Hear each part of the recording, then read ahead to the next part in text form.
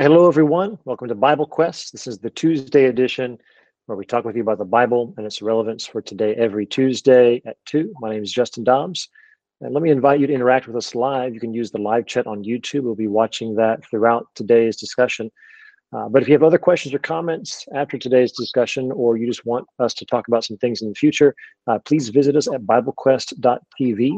We want to talk about your questions and your concerns and your journey to know and to serve the Lord. Today, we have with us Scott Smelser. How you doing, Scott? Doing well. Good. Glad you're with us. And we also have with us David Kipp. How are you, David? Good. How you guys doing? Doing fantastic, thank God.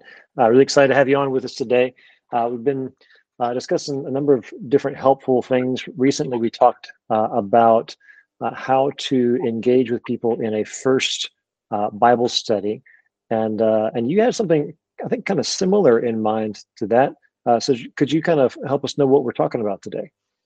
Yeah. So the topic that we'll be discussing today is the idea of taking initiative. And I think that's just in general, that's something that a lot of people tend to struggle with from all walks of life, not just when it comes to sharing the gospel, but from employees at work, seeing that something needs to be done and addressing it, children at home, trying to teach them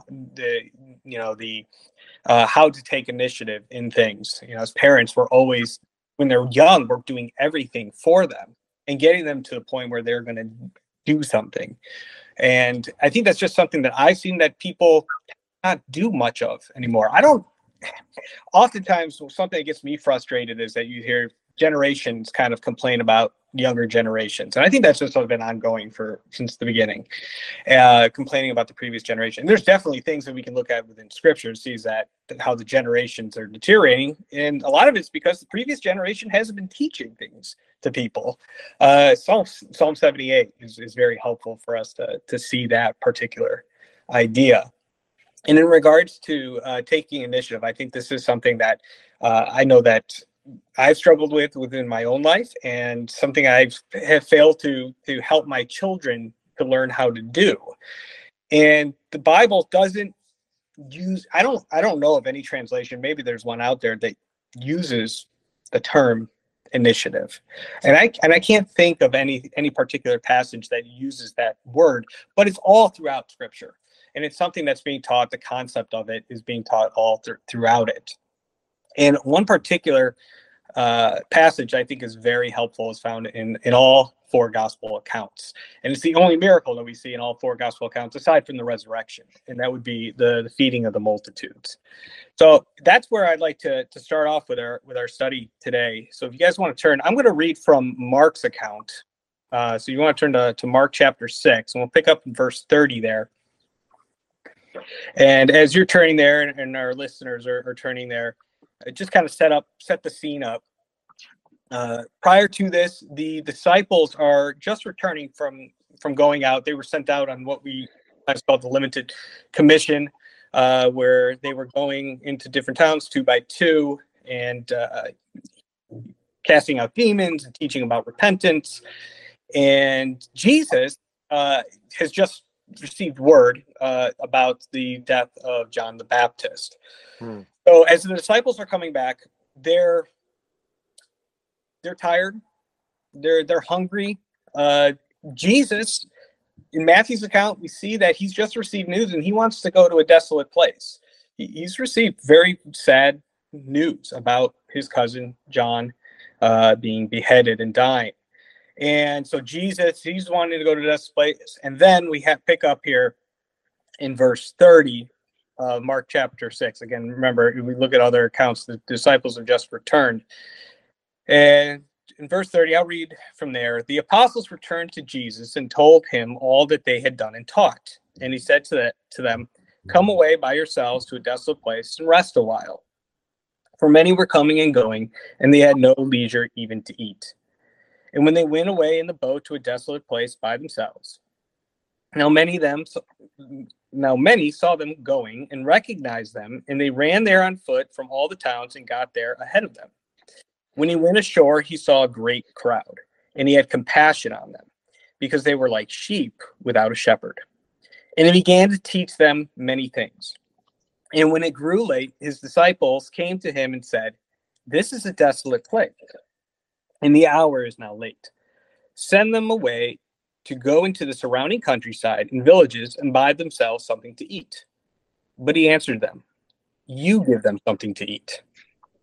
And they said to him, "Shall we go and buy 200 denarii worth of bread and give it to them to eat?" And he said to them, "How many loaves do you have? Go and see." And when they had found out, they said, 5 and 2 fish. Then he commanded them to sit down in the groups on the green grass. So they sat down in groups by hundreds and by fifties. And taking the 5 loaves and 2 fish, he looked up to heaven, said a blessing, broke the loaves, and gave them to the disciples to set before the people. And he divided the 2 fish among them all. And they all ate and were satisfied. And they took up 12 baskets full of broken pieces and of the fish. And those who ate the loaves were 5,000 men. So, for starters, we read the miracle. We certainly should be always marvel at what God has done. I think that's given. We should always be marveling at it. And this is the miracle that most people know about. They don't even study the Bible, know about this particular miracle. One, I think, because it's in all the Gospels, so it's a really well-known miracle. But I think it's important to notice that it is the only one that's written in all 4 Gospels. That it's such a rich, deep study for us. There's so much we can pull from this from so many different angles. And one that I just kind of came across in the last time I went through this was this, I just seen this difference specifically between Jesus and the disciples, right? And they're both, as they start out, they're both kind of not in the greatest condition going to Bethsaida, into this desolate place, right? Physically speaking, for the disciples, right? They're worn out. They've just done a lot of work. And Jesus, we said, was, he's weary from this particular news that he heard with John the Baptist. And also, I think the disciples are hungry. I mean, that's why one of the reasons they've gone to this place. They weren't able to sit down when they returned where they wanted to be and to eat. And then we get to the situation from the disciples aspect where they're looking and they're seeing, like, okay, it's the time of day. We need to send people away. Send them away so they can go get something to eat. Now, I think it's important to just differentiate here between this and the feeding of what we call the feeding of the 4,000, where they had been out following Jesus for 3 days. If anybody was sent anywhere, that was dangerous. People were going to die. So I don't think that this was a situation where people were going to be in danger if they were sent away. But that's not really the point to be made here. And then when Jesus is challenging them to do something, it almost sounds, if you look at all the accounts, they're looking for reasons why they can't do anything, or they may not be able to do anything. And some of them sound legitimate to us, and probably excuses that we would, or some of the reasons that we would come up to. But then look at the difference with Jesus throughout the whole thing. Now, Jesus, I'm sorry, go ahead. Check their notes. Logistically, if you're not remembering this is Jesus and the power of God, right? I mean, you ever had people over your house and then some more people showed up or something, and you're wondering if 5,000 people, just the men, right? If people are hungry, fridge is only so big. We don't have enough. So if you're not thinking about Jesus and the power of God, right? Yeah, right. Sort of insurmountable. Yeah, and I really think that's where this is headed, where Jesus is trying to lead them to. Because, we look at 2 Timothy 3:16, 17. We look at those verses and what they're meant to do, to teach, to reprove, to correct, and then it says for training in righteousness.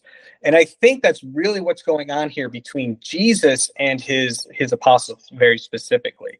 There's a whole nother lesson going on with those that are going to be consuming the food. And I think when you go into John's account, I think that you see that very clearly, because then it goes into the very next day.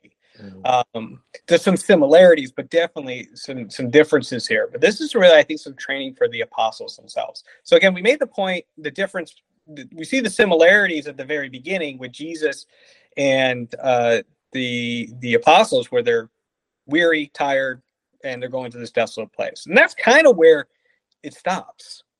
Because when Jesus sees the people, he doesn't retreat to this desolate place. What does he do? Well, he goes out and he starts teaching them and healing them. We see that. So while the disciples, we don't see anything in the text in particular that they're doing. But then they notice that, hey, it's getting late. People need to eat. And Jesus wants them to feed them. I want you to take care. You see that they're hungry. Do something, Justin. It's interesting. The disciples of Jesus are really quick to notice, oh, there's a need. And I hadn't thought about before the fact that they're probably feeling that need themselves. They hadn't had leisure even to eat back in verse 31. So that's interesting. But they kind of, in response to the need, complain about it. I mean, if you want to put a positive spin on this, they go to Jesus for a solution. But when Jesus gives them the solution, they go, whoa, whoa, whoa, whoa, whoa, whoa. So it's interesting how quick the disciples, and probably we are too, at noticing problems. Right. But then, like you're pointing out, what do we do next? Right. Yeah. And I think that's, and I think it's, I'm trying to remember, it was John's account or Luke's, where Jesus knows that they're not going to be, Jesus knows what he's going to do, which is why I think it's really interesting to think about how this is all playing out, even from the very beginning. Jesus sees them come back and sees them and sees a need that they have. Let's go to a desolate place, right? So we can eat and rest. But Jesus knows everything that's going to happen and go on here. So he's kind of setting up the scene from the very start with the disciples in this particular thing. So Jesus wants them to feed them, and then they start coming up with all those excuses. And of course, then Jesus ends up feeding, the 5,000 and all of this. And I think it's, really important to go back and see the way Jesus, when he looks at the people, he sees that. What does it say? How does Mark's account say when he sees the crowds coming? How does he see them? Like sheep without a shepherd. Like sheep without a shepherd. And I think that goes right down to what he's trying to train his disciples to do, because Jesus is not always going to be there. He is going to go home. He's going to go back to his Father. Yeah, Justin.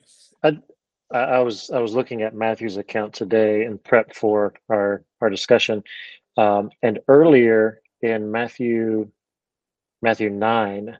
Of course, the Matthew 14 is where this particular story is told in the Gospel of Matthew. But in Matthew 9, this is a habit of Jesus. Like he looks at people with needs. But I mean, when I drive by a pasture full of cows or sheep, I don't go, oh man, let me go over there and take care. Like those are somebody else's sheep. They're not my sheep. Right. Or if you're in a supermarket and you hear some kid crying, you don't go, oh, let me go and take care of that kid. You usually think, oh man, where's that kid's parents? But Jesus sees people in need, and he says, that's where I come in. And in Matthew 9, in verse 36, it says, when he saw the crowds, he had compassion for them because they were harassed and helpless, like sheep without a shepherd. And some of our listeners know, I think on Wednesdays, Chase Byers is part of that crew on Wednesdays Bible Quest. He pointed out to me that most translations are really good at translating the Greek in that phrase. I don't know Greek, but it's apparently the same initial word or letter in each Greek word. So like the Christian Standard Bible will say the distressed and dejected, or the Holman Christian Standard is the weary and worn out. And the NASB, the distressed and dispirited. It's almost like this play on words, like this is a ragtag bunch of nobodies needing help. And Jesus here is the shepherd looking at the sheep, says, I've got to take care of these people. Yeah. And I think that's really key here to when we're talking about taking initiative, and it's really identifying priorities, and in the priorities is putting other people's priorities over ourselves. I remember, it's funny, I mean, there's a Merriam-Webster definition of initiative, and I think it's pretty close to what I'm about to say. But my 7th grade teacher, and it's always just stuck with me when he was teaching us about the idea of initiative. And he says, seeing a need and doing something about it. And that's really what's going on here with the disciples. They see the need, and we've kind of already discussed this right now. They see a need, but they're not ready to address it or do anything about it. And I think that's something that we're also good at. And that, like I was talking about before, trying to train your home to do that. And this is something that we've run into with ourselves and our kids often, where, you have the garbage, and it's starting to pile up. And it's almost like it becomes a contest of who can get it up the highest before someone takes it out. And eventually, someone has to take it. And your kids are kind of, when they're younger, they're not thinking, oh, well, that's what dad does all the time. So they're just waiting for dad to do it or for mom to do it. But at some point, we need to try to be training them so that when they see a need, to just take care of it. And I'm not gonna embarrass any of my children, but we've done tests where we set things up in the house to see if they're going to do anything about it. And sometimes they've been successful, sometimes they haven't. They've gone above and beyond, but they've also seen them where they've gone above and beyond. But you have to, like what Jesus, I think, is often trying to do with his apostles, like in this particular section, is that he is setting up situations for them to learn from. They may not end up doing this exact work at that moment. They'll see him do it, and you're seeing it within his character. The character of God is one who takes initiative. I mean, from the very first verses of the Bibles, in the beginning, God created. That's what he does. Seeing, in the garden, seeing that, Adam, it wasn't good for him to be alone, so he creates woman. Go ahead, Justin. The garbage illustration is familiar. I don't know that I ever look at the garbage and go, oh, wow, it's full. That's great. Let me take it out. Like I'm happy that it's full and it needs to be taken out. That's weird. But most, I don't know, most people probably can relate to that. But I'm thinking about Jesus here, and he does look at us that way. Like he goes, oh, great. There are sheep here who need help. And he planned for that. Like he wants to be our shepherd. Most shepherds in this day and age are shepherds not because they necessarily want to be, because they have to be. And God chooses to be known as a shepherd. And so, like you said, he sees a need and does something about it. He anticipated the need. He loves to take care of his sheep. So rather than being frustrated or upset at the inconvenience of needing to act in service, he's eager for it. And that's an attitude I need to develop. Yeah. And Scott, I want to go back to something that you had said earlier about them not relying on the power of God and Jesus being present there, and that he could provide what was needed. So obviously we see the abundance that happens here. So not only does everybody eat, but then what's left over? There's 12 baskets. We have 12 disciples, 12 baskets, and they're all full. And we're seeing, I think this is kind of a foreshadowing to whatever it is that you guys are going to do. I am going to provide for you whatever it is you need. Ephesians 3 talks about it in the New King James, exceedingly and abundantly, providing whatever that's going to be needed. And I think that's kind of the idea that's being expressed here when they're left over with all this. You're never not going to have what you need to serve people as long as you're going to me as the source of it. And I think that's something that's really important for us to do when we're encouraging people to take initiative. You're not on your own with this. This isn't something when you're trying to have a Bible study with somebody or talk about the Bible. So don't rely upon fancy words and things of that nature and trying to convince somebody with some, quippy response of some nature. No, just go right to God's word and use that. And that's what will, now whether or not they want to accept it or not is not on you, but that's what it is that we need to be doing. Scott. Paul, describing his work at Corinth, he said, we were ministers to whom you believed. I planted, Apollos watered, but God gave the increase. Right. And I think one of the other things, it's in our nature sometimes is that we can just be lazy. Reality, of it. I think that's, as someone who's worked in a job where I was an assistant manager at a store, at a retail store before, one of the hardest things was to try to encourage employees to just not be lazy. And that's just something that I think is happening all too often. And, Proverbs, talks about that idea in Proverbs 6, and, look to the ant sluggard. And, and I think that's just something that we really need to point out to people and try to help them work through that is overcoming laziness. The laziness aspect makes me think of Luke 10 with, loving your neighbor. And the lawyer says, well, who is my neighbor? You know me, Jesus, I'd hate to love the wrong guy. And so Jesus tells him the story about the Samaritan. Of course, you have these two, spiritual leaders in the nation, the priest and the Levite, pass by, and they might have every good reason in the world, kind of like the disciples have every good excuse in the world, Mark 6, not to help. But the Samaritan goes out of his way and puts extra work on himself because he sees a need.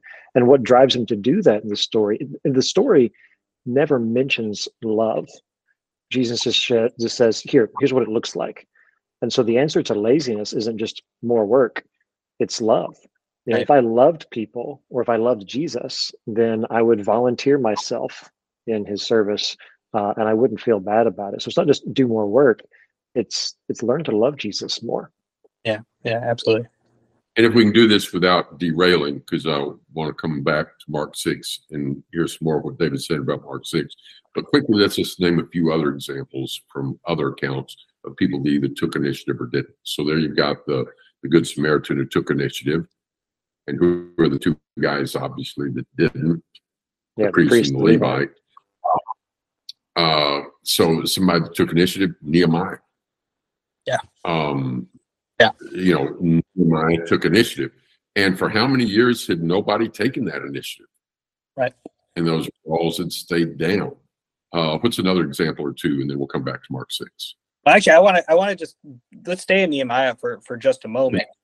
Consider that, so here's the situation with Nehemiah, right? So Nehemiah receives word that the walls haven't been rebuilt, right? And he knows that that's what should have been done. And what I think is really interesting in this is that taking initiative doesn't mean going just headstrong, full throttle into something, and because that could cause a lot of problems. I see what you see with Nehemiah, and what we're talking about here in the feeding of the multitudes is a reliance upon God. Yeah. Nehemiah prays for 4 months. For 4 months before he takes any action towards asking the king. And it's actually the king who ends up asking the question to find out what's going on with him, because he's finally got to the point where he's so distraught over it. But he prays for 4 months before he even has the conversation and then heads down to Jerusalem to do something about it. And then once he's there, he still assesses everything. And then he gets people involved with it as well. I had never noticed that. So I guess in 1/1 in the month of Kislev, which I don't know which month that is. So maybe that's probably I think that's supposed to be like November, December. Okay. And then in chapter 2, it's the month of Nisan, which is in the spring, right? Yeah. Okay. So I'd missed that. That's interesting. Yeah.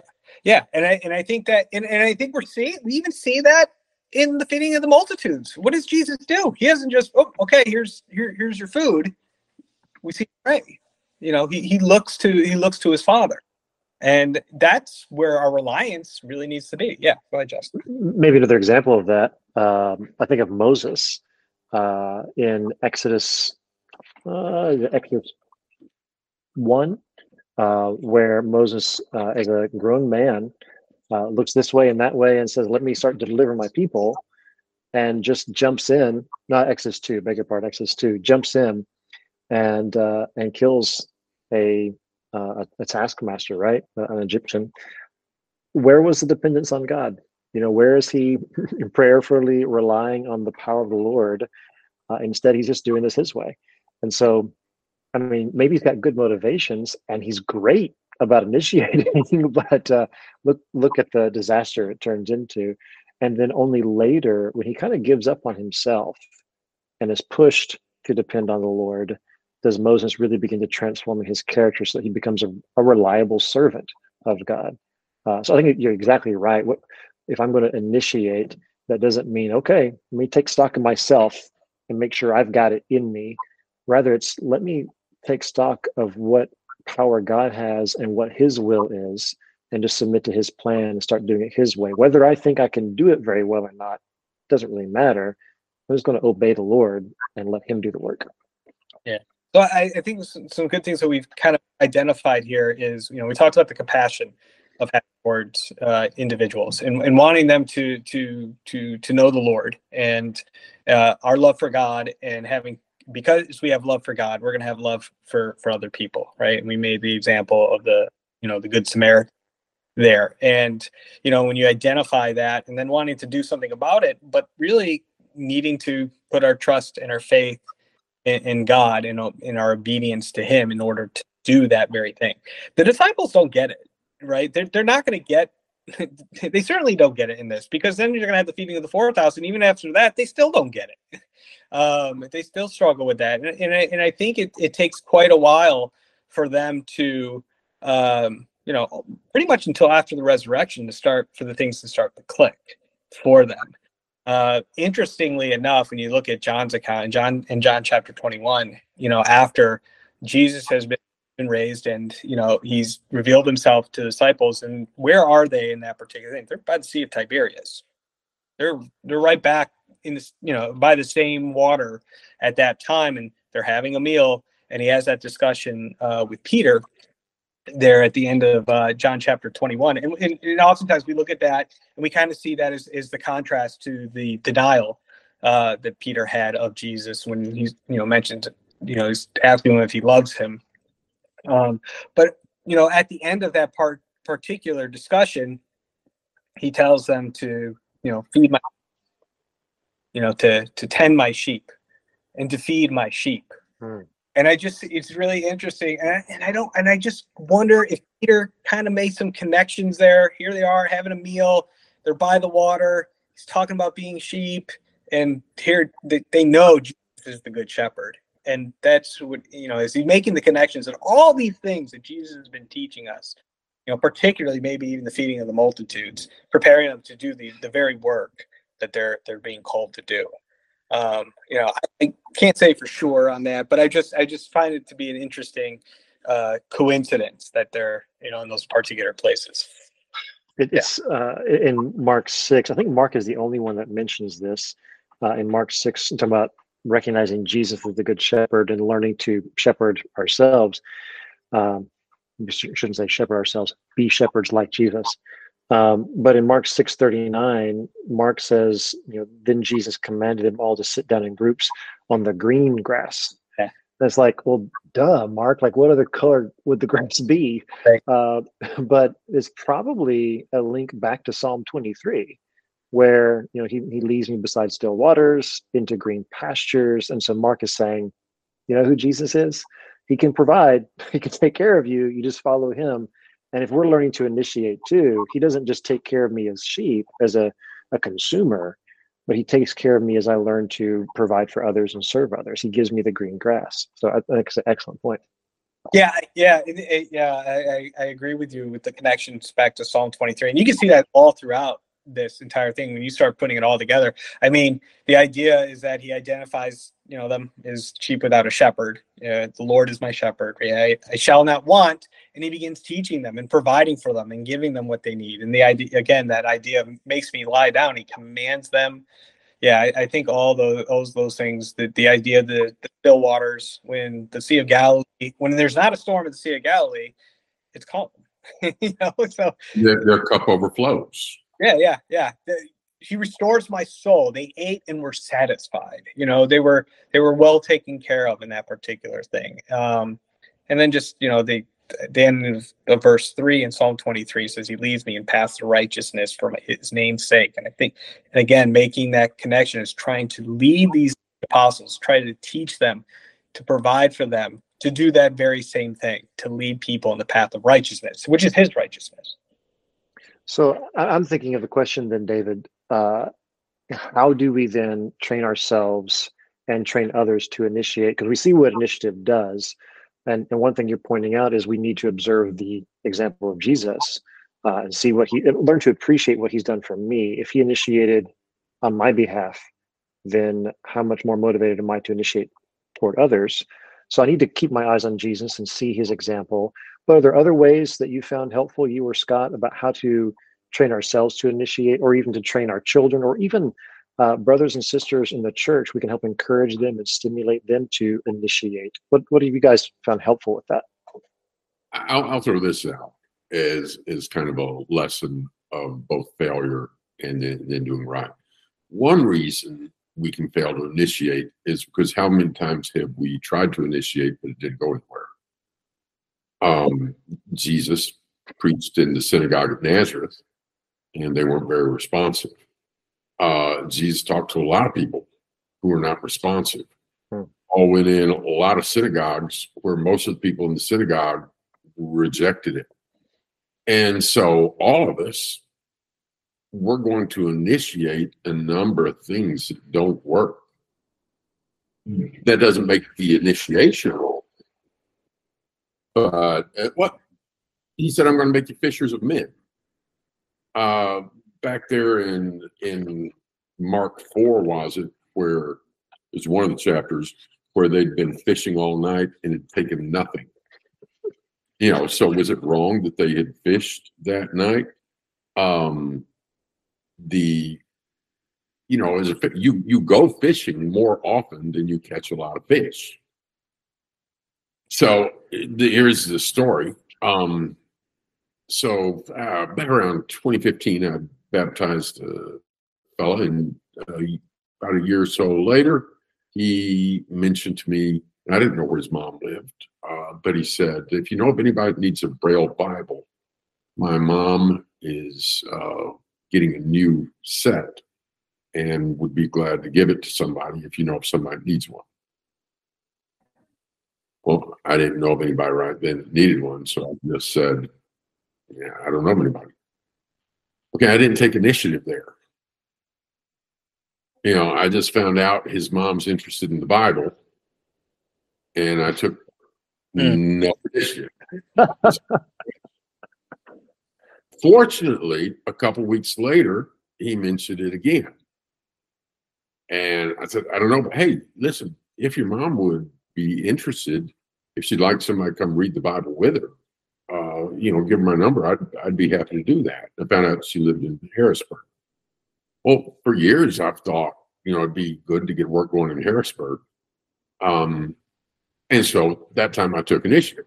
I didn't know where it was going to go, but at least, I threw out a line. The very next day, she called me. Nice lady in her 80s, blind since infancy, and said, yes, I would enjoy somebody come reading the Bible with me. So we started going and reading the Bible with her. And some months later, she was baptized into Christ, and she said, you can start work here in my apartment. And so now here we have a congregation in Harrisburg, about 50 people or so. And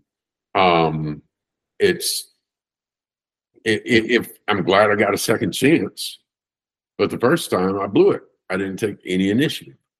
I'm glad it was a second time. So Justin, just trying to reiterate, your question was asking what can we do to maybe help people to see the need for initiative or to act upon it? Like, how can we yeah. So I think it is more natural for some people to recognize a need. I do think that, I've seen some people that can be on one side of the room and see that somebody needs help with something and just get up and go do it. And I'm totally aloof to it at times. I think that one of the things we need to do for ourselves and encourage other people is to look for those that are in need and need help, just in general. I think that's really important thing to do is to have a compassion. One, we need to have compassion. We need to be looking to serve. We have to look for things to do to serve. in some capacity. So I think that's one of the things, which sometimes it's trickier than others in what is identifying what is the need or something of that nature. But sometimes what happens, I think, for people like maybe our type of position or other people that are in a quote unquote leadership position, is that everybody wants to come to you. Some people, I think a lot of people do see needs, and then they go to the person who's the leader and says, hey, we need to do something about this. And what they're really saying is, you need to do something about this. And it's our nature typically, I'm not saying we're always like this, because sometimes we don't, but it's almost like, oh, okay, I have to do something. And I think, and that's what happens with our children. And so I think that's something we need to do. It's like, yeah, that sounds like a really great idea. What do you think you could do with that? Put it back on the individual to try to encourage them. And then maybe you start a dialogue with them, and they may start asking you, well, what do you think I should do? And now you're helping them to take ownership of it and take initiative. I don't think I just think sometimes people don't know that they can continue to follow through. They think the initiative is just seeing the need, but not doing anything about it. Bill Eccles did that for me years ago.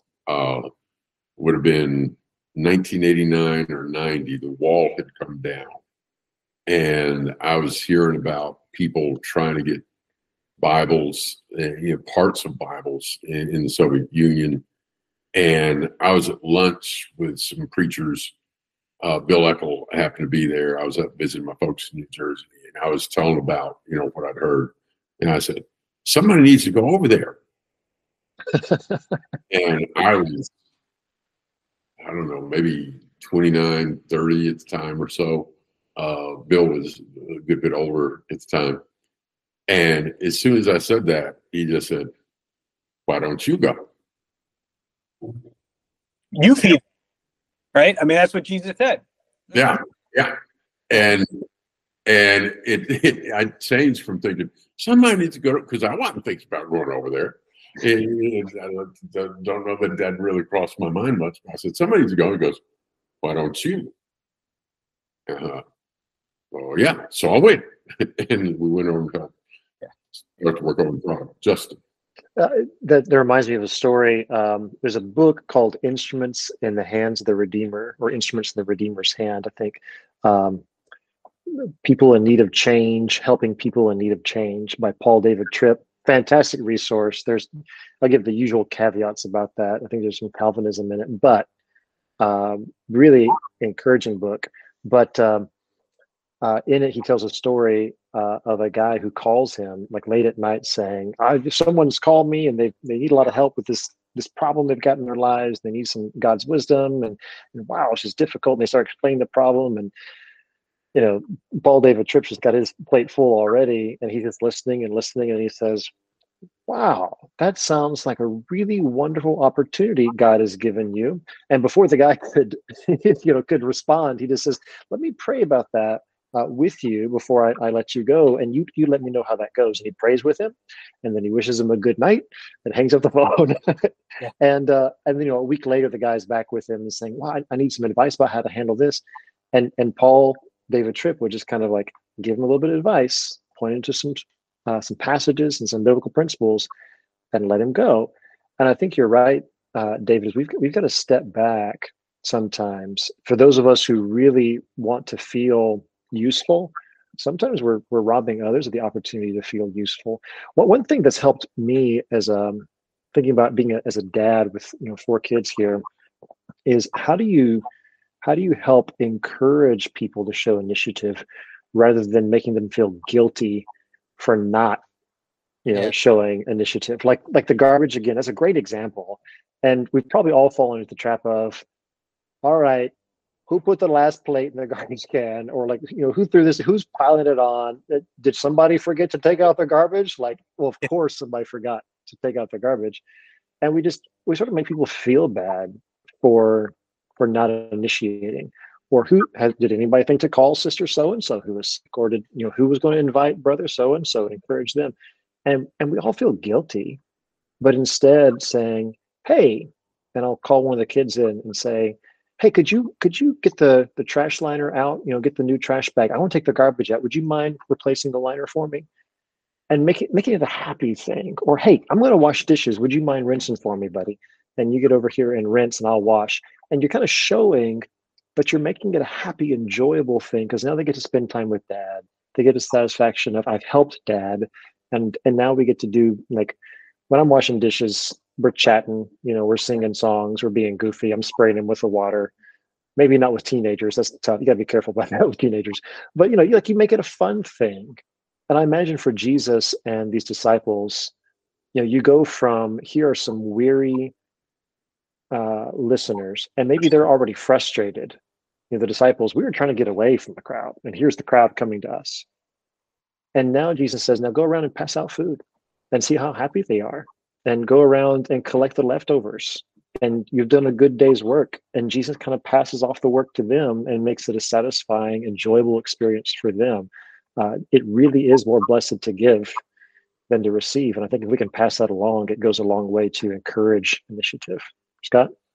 Yeah, we got about 3 minutes left. I want to make one quick comment and come back to David there. And that is that for people and listen to this on podcasts and such, if you're ever thinking somebody else should do it, or if you think somebody else, here, I'll just relate this. Sometimes here's the point. Sometimes it's best that the person who thinks of it just does it, and that will work better than if somebody else had done it. So I remember this guy I was working with, and I had worked with him, and he was discouraged, and he wanted to come to church like he should. And if I'd contacted him again, it would have been me again. They showed up at church. Nora, real sweet lady there, had dropped him a note in the mail. I said, I got a letter from Nora. And it said, we miss you, like you back. And he came back. Nora wasn't the preacher. Nora wasn't an elder. Nora was a sister who took the time to take some initiative and reach out.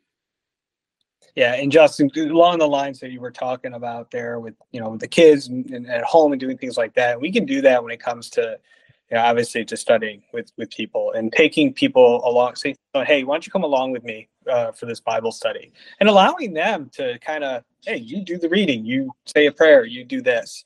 I think that's something that we need to encourage people to do more. That's what, helped me when I was young, people asking me to go along with them, and then kind of allowing me to also kind of speak up, on my own there and encourage me, if you have anything to say, go ahead and say it. And then, that really helped develop me into having the ability to take initiative and say, oh, there's something I can do now.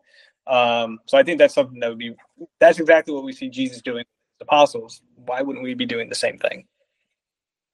Excellent. David, I wasn't sure where this conversation was going to go today. I was thinking mostly just how do I initiate conversations with people about the gospel, but it's the same principles there that connect with other just daily tasks and daily needs. That service is service. Ministry, whether it's teaching someone the gospel or encouraging someone, writing a note, or teaching our kids to take out the trash.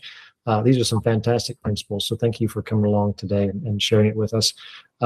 Thank you so much for everyone joining in. This concludes our discussion for today. And if you found the study of God's Word helpful, please do share it with others. And again, if you have thoughts or questions that you'd like to listen to us discuss from God's Word, you can visit our website, leave us a note there at BibleQuest.tv.